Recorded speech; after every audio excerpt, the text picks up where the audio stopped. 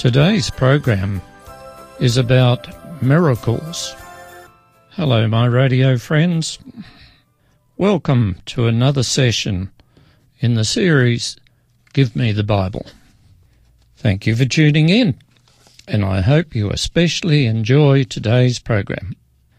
Yes, it's wonderful that you have the interest in and willingly give up part of your day to hear more from God's Word, the Bible. It's also wonderful to know that God loves us. Don't forget that point. God hasn't forgotten us and is interested in everything we do. Do you wonder how God can keep track of so many people at the one time? Humanly speaking, we cannot know all things and be in all places at once, but that's no problem for God. God is omnipotent. That means all-powerful, omniscient, all-knowing, and omnipresent. That means can be in all places at once. We cannot measure God by human terms. God is so much greater in every aspect than we are. We are natural. He is supernatural. What we may find impossible to do is no problem for God. And that leads us into today's talk. It's about miracles. A miracle is best described as being an event with a positive outcome, yet cannot be attributed to natural or human causes. You may have been in an accident where it is most likely that you should have died, yet you survived. In cases like that, some people say it was sheer luck. Others would say that divine intervention, in other words, a miracle, was responsible for their survival. It's a well-known fact that not everything that happens can be explained in terms of natural causes. Science is unable to explain why some things happen. So we must ask ourselves whether these unnatural things are the result of luck, or are they the result of supernatural intervention? The short answer is that they could be either, depending on the circumstances. But some things cannot be explained by luck or coincidence. These things are miracles. The Bible records many miracles, events that would not have happened without the direct intervention of God. Many of these miracles followed earnest prayer. The Bible records several types of miracles. There are exorcisms, that's freeing a possessed person of evil spirits. There are cures, that is making a sick or even a dead person well again. And 3, miracles where nature is overridden. Despite what skeptics want us to believe, miracles do happen. But before sharing one Bible miracle with you, it is my opinion that most of us would like and may be hoping for a miracle or two to happen in our own lives. For example, you may be sick with a serious disease and hope that God will miraculously cure you.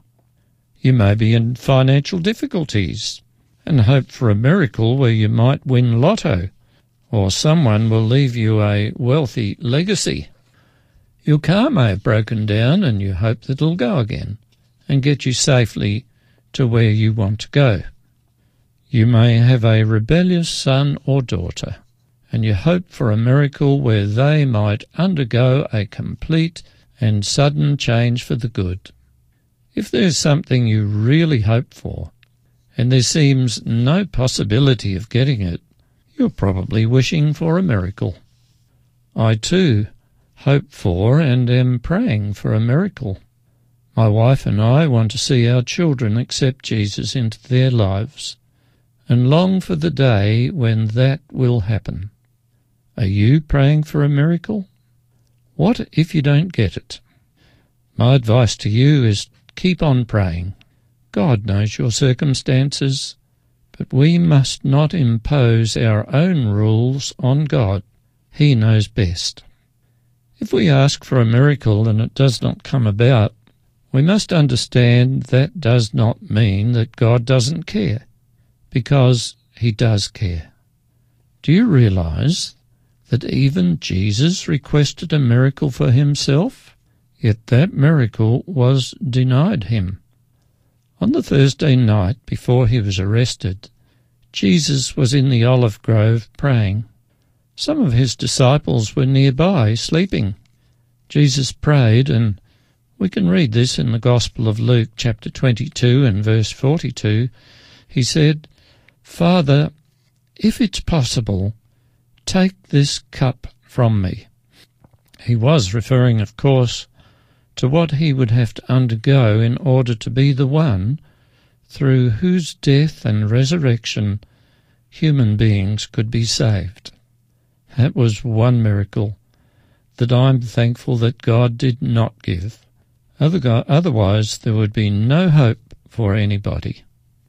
In the Gospel of John, chapter 9, the whole chapter tells of a miracle healing and its subsequent investigation by the religious leaders of the day. I'll put this story in my own words, but why don't you read it for yourself? It's found in the Gospel of John, chapter 9. You see, there was this man, probably a beggar, who had never seen. He was born blind. No doubt all the people who passed by knew about him. One day, as Jesus and His disciples, plus the ever-present crowd who followed Jesus around, were passing by, the disciples asked Jesus if the man was born blind because of his own sin or his parents' sins. Jesus replied that his blindness was in no way connected to anyone's sins, but He did say that the miracle about to happen to the man would display the power and goodness of God and of Jesus, who was sent to give people spiritual sight. Then Jesus did something quite remarkable. He spat on the ground, and with the dirt and saliva made some mud, and pasted it on the man's eyes. That done, He told him to go to the pool of Siloam and wash the mud from his eyes. The pool of Siloam was a well-known kind of spring or fountain. We're not told if someone helped the man find the pool, or if he found his own way there. But when he was there, he washed the mud from his eyes, and suddenly he could see. Then he went home. Before I go on, I need to point out that when a person sees for the first time, it's different than someone who had been able to see before. A blind person has no idea of colour or what a face is actually like, or anything for that matter. Everything is unfamiliar, unknown. Normal sighted people learn what things look like over a number of years, but not the man in the story. He could both see and recognize what he was seeing. And then the doubters started wagging their tongues. Some said that he was the man they had known as the blind beggar for many years. Others said he was an impostor, someone who looked like the man they knew. When they asked him personally, he replied that he was indeed the one and same man. Then they asked him what had happened, and he told them that someone called Jesus made some mud, put it on his eyes, and when he washed the mud off, he could see. They asked where they could find this Jesus, but the man didn't know.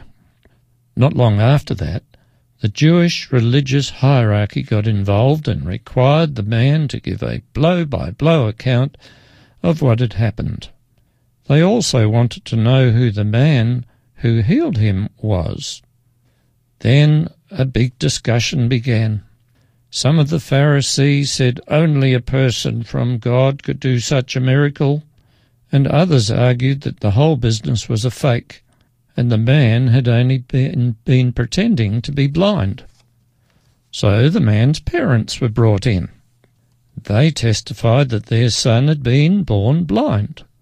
They were then asked how his getting sight could have happened. They were afraid of the Jewish leaders and evaded the question. They suggested the Pharisees ask their son, as he was of a mature age and was in a better position to answer the question. The man was called into the investigative panel again and asked the same questions, but with one huge difference. They were more interested in finding out who had healed him. The Pharisees tried to put words in the man's mouth, that the healer, Jesus, must be a sinner, but the man doggedly stuck to his story. And then the bullying began. The Pharisees started hurling insults at the man, trying to intimidate him, to make him proclaim that Jesus was a sinner. But he would not be intimidated and turned sarcastically the insults back at them. He said, in effect, "Oh, you're the religious leaders and should know everything that's happening around the place, and yet you don't seem to know anything." I'll read from verse 30. This is in John 9, remember. The man answered, "Now, that's remarkable. You don't know where he comes from, yet he opened my eyes. We know God does not listen to sinners. He listens to the godly man who does his will. Nobody has ever heard of opening the eyes of a man born blind. If this man were not from God, he could do nothing." To this they replied, "You were steeped in sin at birth. How dare you lecture us?" And they threw him out. Of course, the Jewish leaders' argument was totally illogical. At birth, a baby is innocent. It has never sinned. So how could it be steeped in sin, as they said? Later on, after hearing what happened, Jesus found the man and identified himself. On learning who Jesus, the Son of God, was, he worshipped him. He worshipped him not because of the miracle that had happened, but he recognized that he was in the presence of God. There are many interesting issues in regard to this story, but there is one that needs pointing out. It is summed up in this gem of wisdom. There are none so blind as he who cannot but will not see. We'll come back to this near the end of the program. You know, there are medical miracles, healing miracles, but probably the greatest miracle of all is what happens to someone who is living a life of sin and corruption.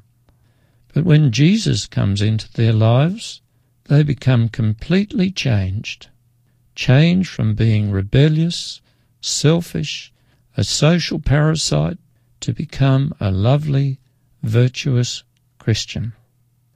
There are many books and many stories written about such people and of the miraculous changes that have taken place. Their stories are an inspiration to read, and one of these is about a murderer called Harry Orchard. I'll share with you the story of Harry Orchard after a break. We'll have some music now and we'll come back and hear what happened to Harry Orchard.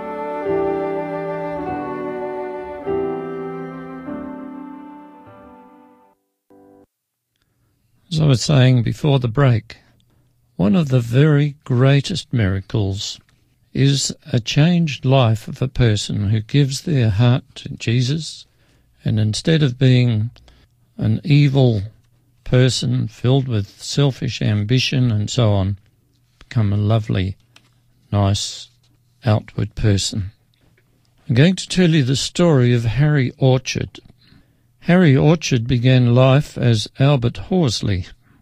He was born on March 18, 1866 on a farm near Toronto in Canada.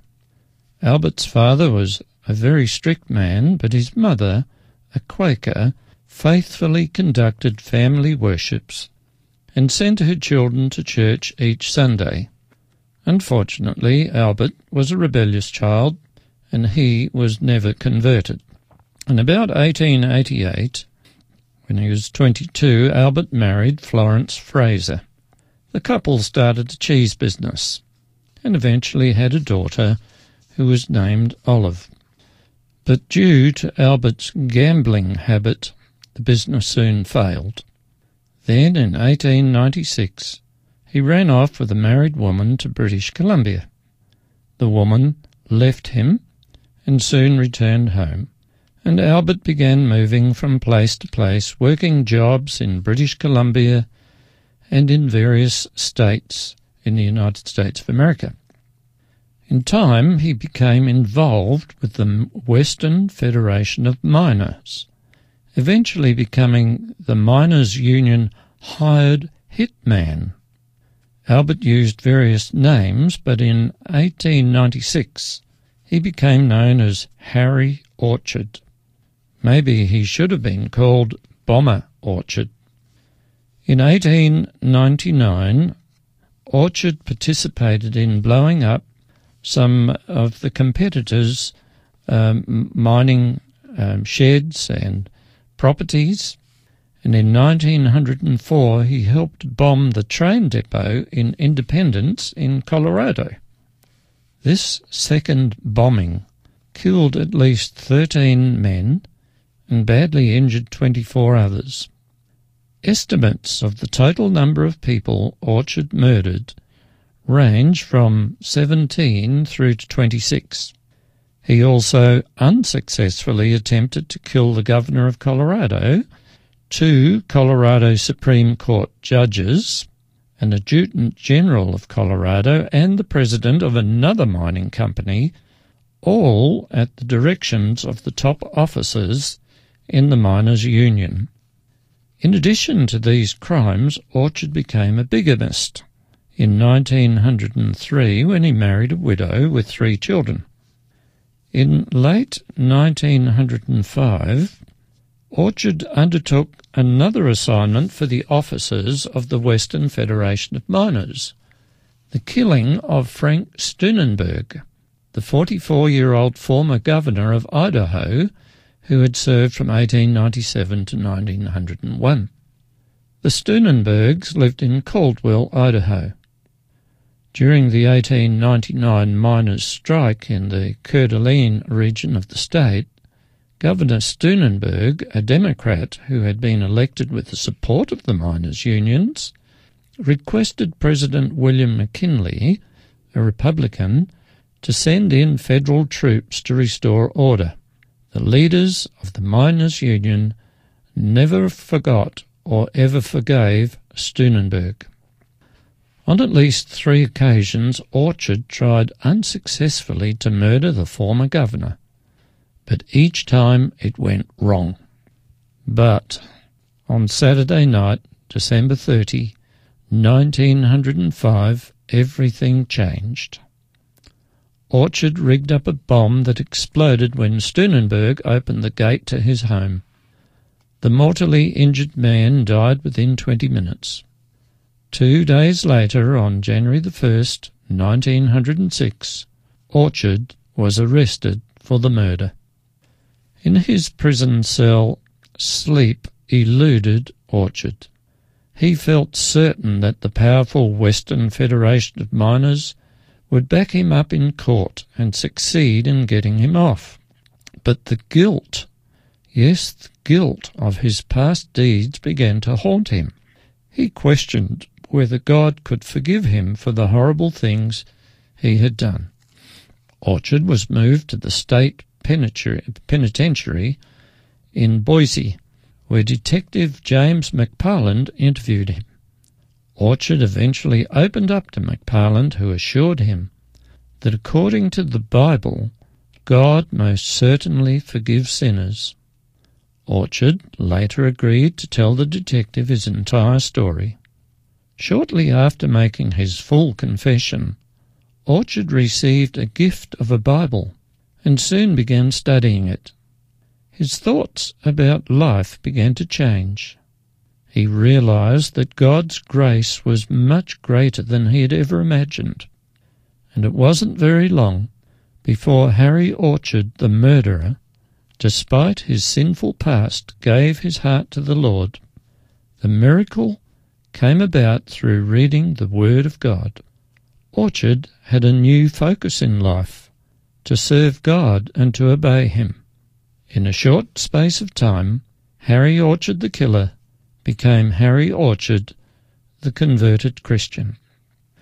Now, Orchard became the star witness in 2 court cases that the state of Idaho brought against Bill Haywood, secretary of the Western Miners Federation, and a second person who also was part of the union's inner circle. For 8 days during the first of the 2 trials, defence attorneys grilled Orchard. As many newspapers reported, however, the attorneys failed to break Orchard's story, including his claim that he had become a Christian. No promise of leniency was given Orchard for testifying for the prosecution. Rather, it was Orchard's hope that somehow the terrible trail of violence that for years had been part of the labour management struggle in the mines could be broken. Knowing of others who were on the Federation's assassinations hit list, Orchard hoped that his testifying would prevent their murders. And, as Orchard had assumed would happen, both union leaders were acquitted. But by telling the truth, he had done his best to spare other lives while also clearing his own conscience before God.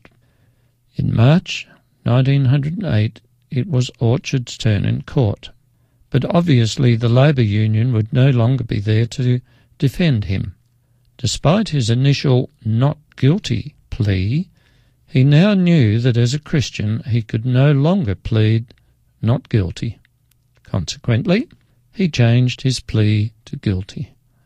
He was then sentenced to die by hanging for the murder of former Governor Frank Steunenberg. His lawyer applied for clemency, and Orchard's death sentence was later commuted to life imprisonment.